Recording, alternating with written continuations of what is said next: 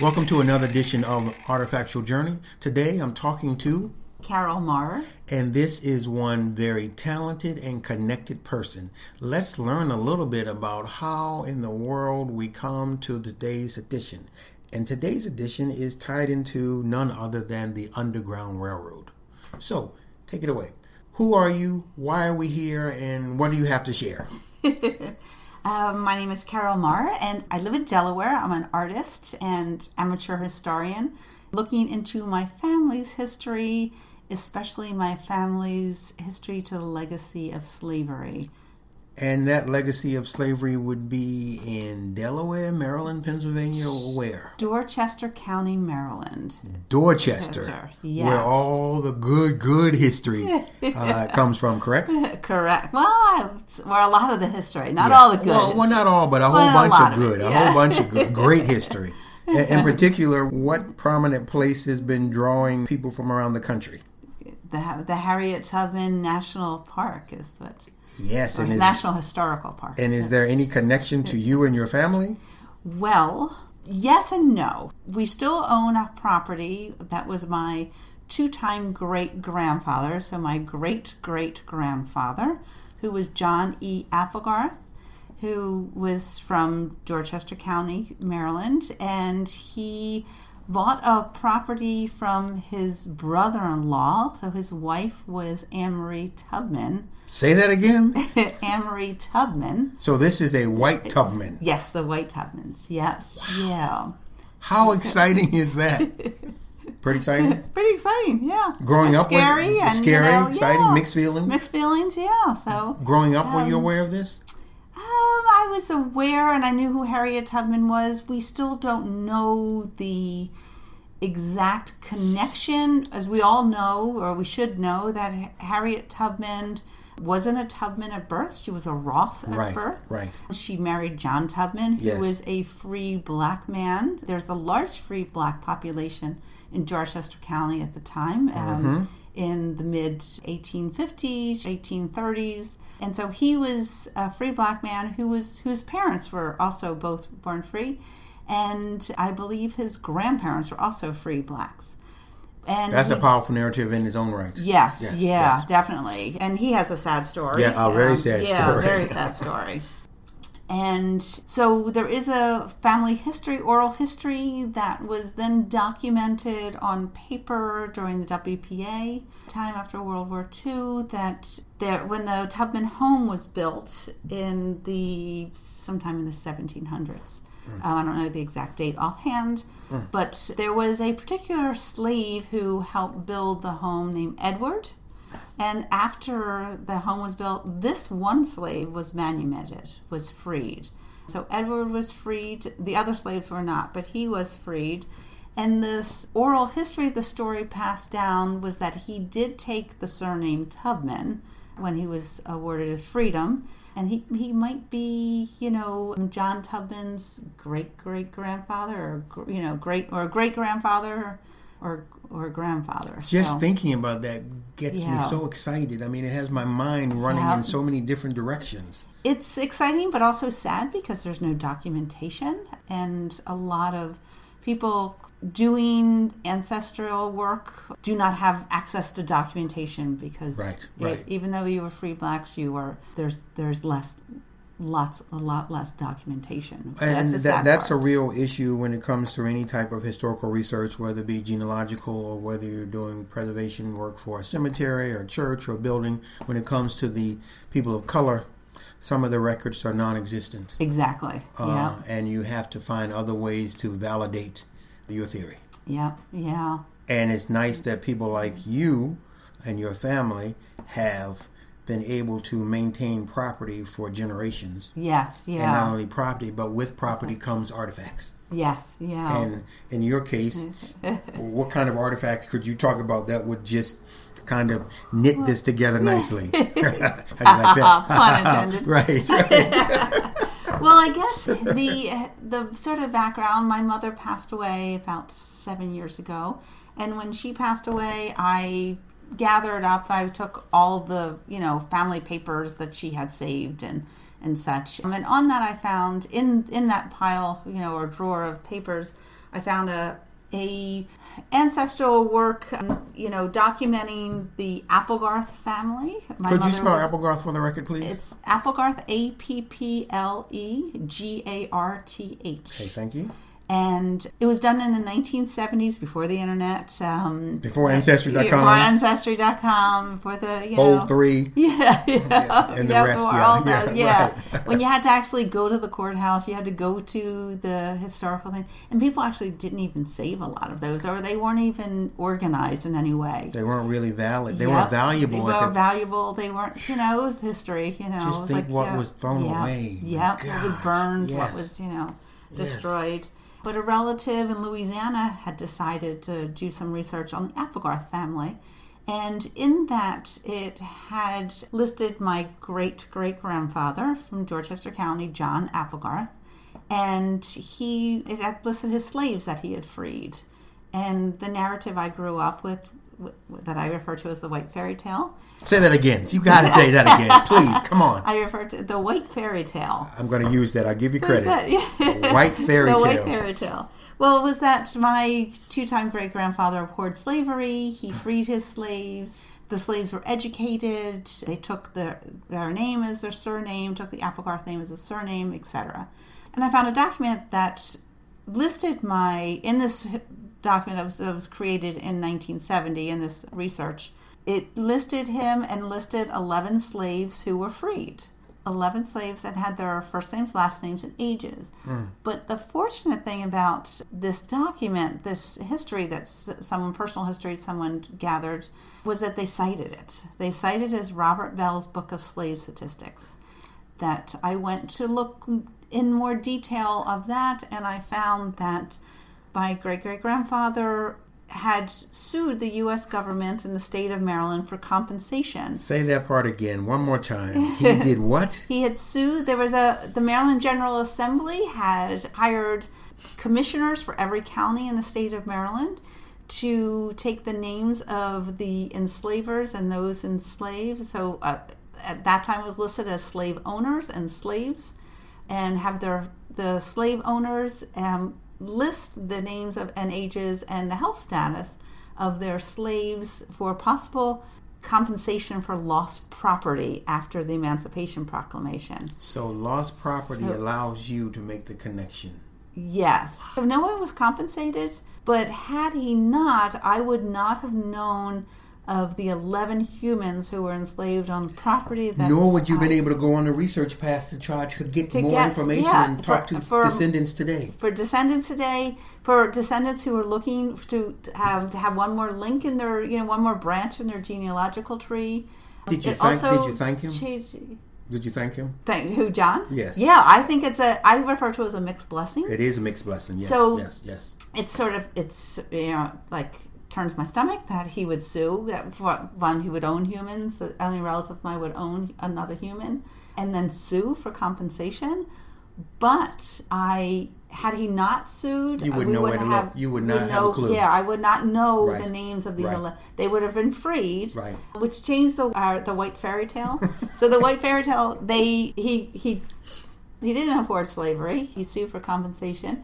The 11 who were enslaved, none of them could read and write, and none of them took the Applegarth name, although several took Ross and Keene as their names. And can you spell the Keene for me, please? Keene. Okay, thank you. And so several of them take, but Anne-Marie Tubman Applegarth was married prior to marrying my great-grandfather, and her first husband was John Keene. He died. He passed away, and she had 2 children with her first marriage. Then she married my great-great-grandfather. And your great-great-grandfather's name? John E. Applegarth. Okay.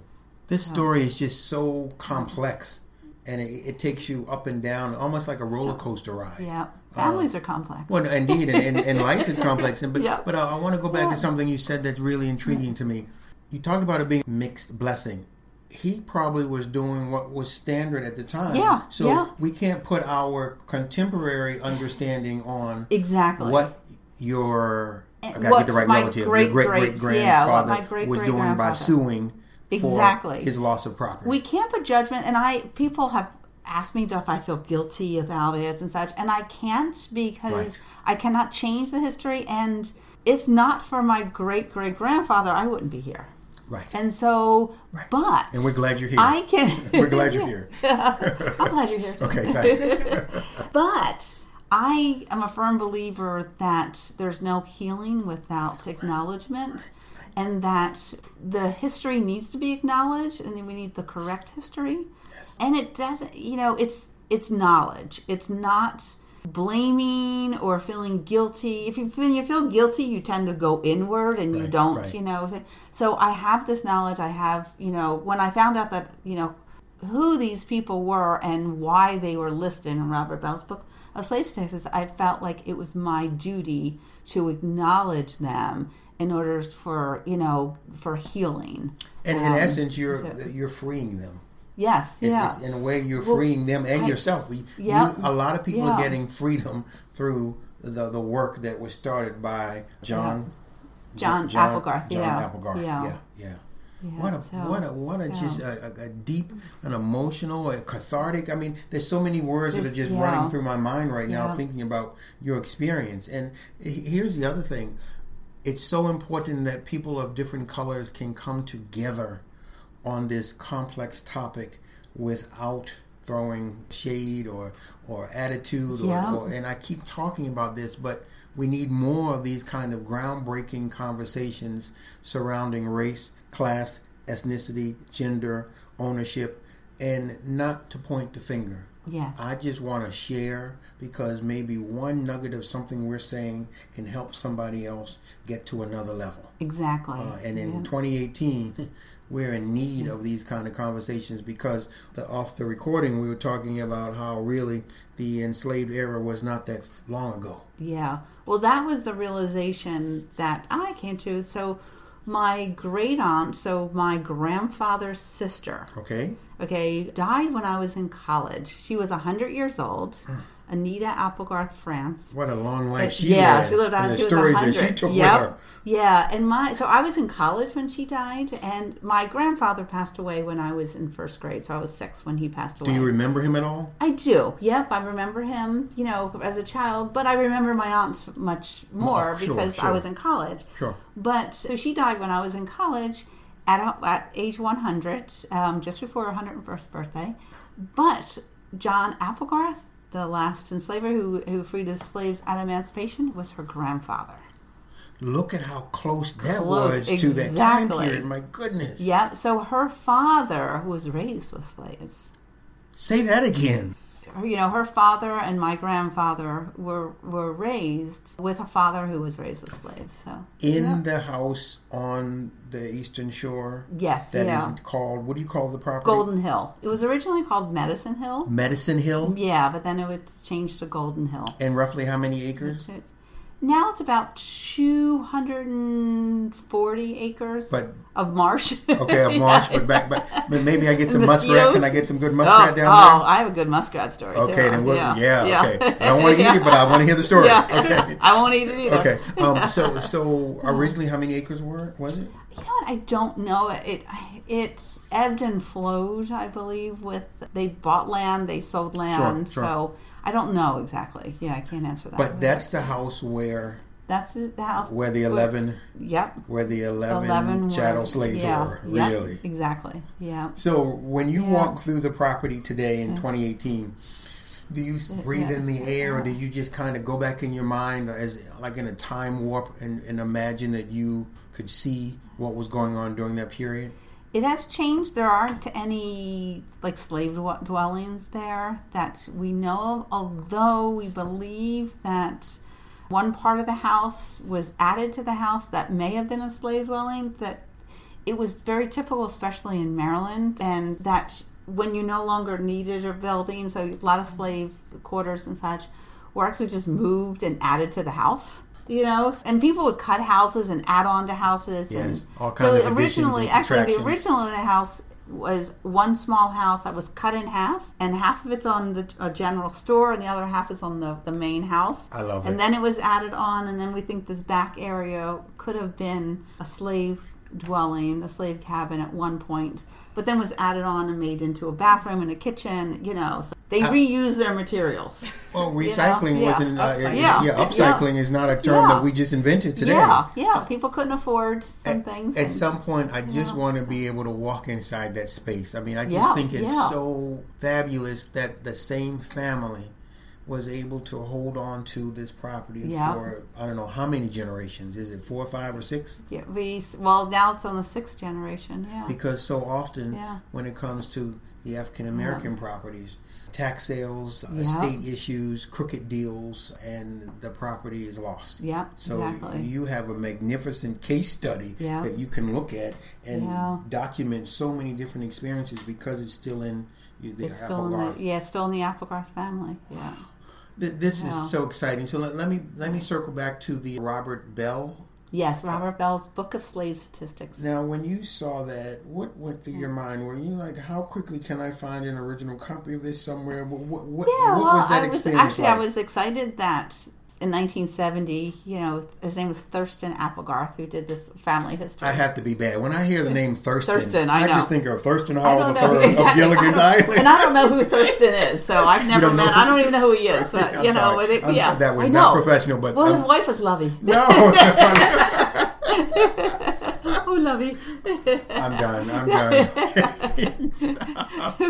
But I was actually happy that he cited, So it didn't have all the information, but it said he freed his slaves, and so that's where the oral history of the white fairy tale came from, because in this 1970 document it says that he freed his slaves. And so I was happy that it was cited. So then I, quickly, now we have the internet, I got online, I started looking, and I found that there's transcribed copies. There was one at Salisbury University at the NAB Center. At your alma mater. At my alma mater. Proud to go there, right? My undergraduate, okay, sure. And there was one at a university in Ohio. I can't remember which one, but I know it was Ohio. So I went to the NAB Center. I went to Salisbury. And could you say what the acronym stands for, please?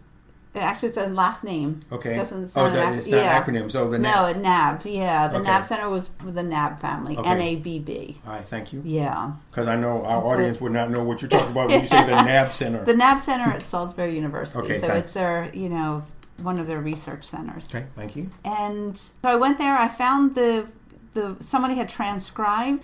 She had transcribed the Robert Bell's Book of Slave Statistics. And I found the typed copy, but there's only 7 names. So right now, that brain of yours was racing. What happened to these other 4, right? What happened? Yeah. There's 7, but I have, in 1970, there was 11. Right. And all of a sudden, in this, this recent... Do the math. Yeah, there's only 7. So I did a little more research. They helped me, and we found that the original was... Actually, they had a copy of it on microfilm. So I found it on microfilm, and that's when I found out that this document was part of the Maryland General Assembly Commission to document slaves' names, ages, health status for compensation for lost property. And I found all the 11 names there, of which one, the most amazing one was, there was one Mariah Ross, and Mariah Ross was listed as simple. Everyone else was healthy. There were 10 healthy and 1 simple. But I did find her in subsequent census and thing that she was employed. She was a servant for white families, but she was employable. So she wasn't that simple. Yeah, it wasn't that simple. Yeah, so she was able to find just employment afterwards. What difficulties she encountered. Yeah. And I think the neat part about the listing deals with their health. Because you learn a whole lot. Yeah.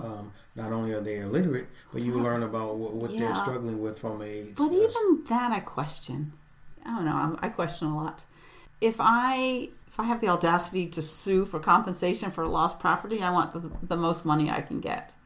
So, okay. Yes. So I want to say that my slaves are as healthy as they are. They could be. So I'm with you. So where you're going to what the census takers do as well. Yeah. Because you can't really take everything as being accurate that's recorded from the census takers. Yeah. So you're taking that same concept and applying it to the health status. Right, so just because it says health status, so a non-healthy slave is going to be less valuable. Right. If you're looking for compensation. Right. And so, so Mariah was listed as simple. But so then maybe they could not get around the fact that she was somewhat slow or had some type of, I don't want to say retardation, but some type of... Yeah, she might have had Down syndrome or something, I think there probably was a physical attribute to her that they had to... Right, where in the other ones, they could... they're healthy, even if they weren't healthy, they could get away with it. You don't really know their health status, so... This just opens up so many other versions of Pandora's box. It really does. Yeah. And it will be my goal, and it's not my project, but I would love to be able to hire professional genealogists and track down descendants and bring them together and break bread. And break bread at the table. Yeah, but they'll have to that's my ultimate goal is to find descendants. I've done my DNA; it's on GEDmatch, and so I do speak about this. I've done some artwork about it, and so that is my ultimate goal: to have the descendants of those who were enslaved at least go to the land where they want to pour libations or whatever type of ceremony they want. That's my ultimate thing. A powerful experience for the descendants, for your family, and for historians, whether they be professional or lay historians and genealogists. You could have a gathering, all kinds of people would want to come just to witness this kind of healing that has taken place through history and research and really a family's quest for a way to improve society. And that being said, that would be the descendants of those enslaved for them to decide what they wanted. And we can't put words in their mouth. So some of them may say, they might say no, or they might want quiet time, or they might, honor. So, but I just think that the mere fact that you are the anointed one to handle this means that something good, one way or another, will come out of this. And I think in time, the more you go on your walks and your research and connect with other people, the right formula will be revealed to you. It will be. So before we wrap this up, I want to segue to something that is near and dear to my heart. By chance, did you watch the John Legend backed series for 2 seasons called Underground on TV? Yeah. Did you enjoy that? Yes. Yeah. Well, anything John Legend does. Okay. Okay, we got a John Legend group here. Okay, all right. I got to agree with you. We won't go there. Right, but I got to agree with you there. He's also on the side working on Black Wall Street project right now. In Tulsa? Well, in Tulsa, Oklahoma, which is going to open up another. But that's another. We can talk talk about that later. The basis of the John Legend-backed Underground was obviously off of William Still's seminal book called The Underground Railroad. And we're holding right here a magnificent copy. Yeah, beautiful copy. A beautiful copy. And I want you to see. And what does it say? Can you see it? No. It's on the next page, but it's a revised edition. That is going to be 1870. 1871. Yeah. How nice is this? Wow. Is this sweet? You just want to touch the cover? Yeah. You just touch it gently, okay? Oh. There you go. Now, how is this connected to your family in any way, shape, or form?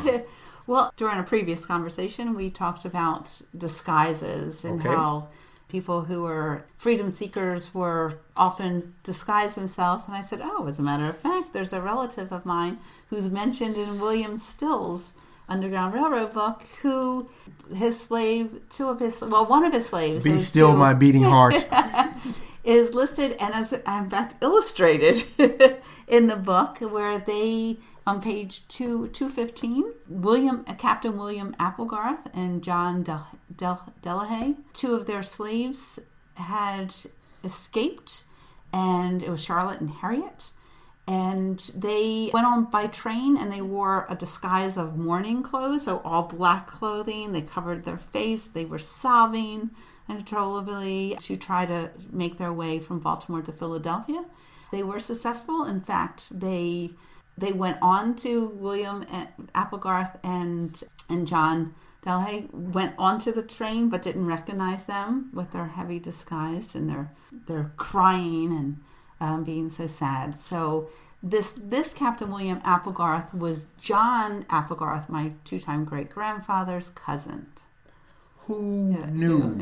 And I can't use any bad language on this podcast, but this is really a moment that I would just want to say WTF. Yeah. Okay. Well, that's what I said when I found out when doing my research. This is a WTF moment in slang. Okay. So I found this because after finding John Applegarth, so his son, who was the next owner of Golden Hill, my great grandfather, was William Applegarth. Okay. And so I'm like, wait a second, there's a William Applegarth in William Still's book. Like, how are we related? And that's where I found the connection. And so, in your family possession, was there or is there an original edition of the Underground Railroad book? No. There's no talk of William Applegarth. I found that in my own research. Really? Yeah. Now, are any of your family, are any of the Applegarths as excited about this as you, or do they just think, oh, that's Carol, and she always was a little different and artsy or this and that? I do have relatives that are very excited that I'm doing the research. Okay, and not them. Like, notice disclaimer, not them. Right. I do have some relatives that are not very happy that I'm doing that you're research. Exposing this part of the family's history. Like I'm exposing the dirty linen. The dirty linen. Yeah, sure. Yeah. And so I tread carefully. I do respect my elders to a certain extent, and so there are certain relatives that I don't have this. I've tried to have the conversation, and it's not ended very nicely. So in other words, we don't want them to hear this podcast, right? We want exactly. them. We want them. We want them not to go to SoundCloud, iTunes, Google Play, or anywhere else that this will appear, so they can hear this. And guess what? One day they could be somewhere, and someone says, what? I heard something on a podcast, and is that your family? Well, in all seriousness, and I'll just move. Right. Well, and I'll change my name and go in a witness protection program. On a serious note, we were laughing at a very serious topic, but I want to thank you for being you in all sincerity for guiding this to the next level, because some family members allow life to take over because of their careers, their family issues, or their lack of understanding, but you get it. Yeah. You get it, and I appreciate that you get it. And the last connection here to how we got to meet you, I think, was really important, and I think it was a sign of a divine order. I meet you at an Underground Railroad presentation. Yep. And one thing leads to another, and I meet you at the little free library in Cochranville. Yeah. And I happen to tell you that back in the day, we won't name any, we won't come up with a year, that I received an award for citizenship from your family. Yeah, from my great aunt. And so can we just wrap this up by saying the name of your aunt and uncle and what their citizenship award was? Well, it was the Jacob and Anita France, and so citizenship award. They were from Baltimore. Who knew that decades later I would be sitting talking to a descendant, and this is the same lady who lived to be 100, whose father and grandfather were directly connected to Golden Hill and the Eastern Shore, where the 11 folks were enslaved. Anita was born there. Anita was born in that house. Yeah, she was. She was born in that house. In our next visit, I will relocate the 1973 award and get you to touch it and your picture. Dates. But I'm so excited now. Yes, 1973. Okay. Yeah. So, and they still have an active foundation. Really? Yeah, in Baltimore, the France Merrick. How nice! This has been a pleasure. I was just being a good kid back in 1973 at a little private school in Owings Mills called the Valley School, and I had no idea that I was going to be awarded that and meet a relative. So I'd like to thank you for all that you've done, all that you're going to do, and continue to be you, because that's the only person you can be. Thank you.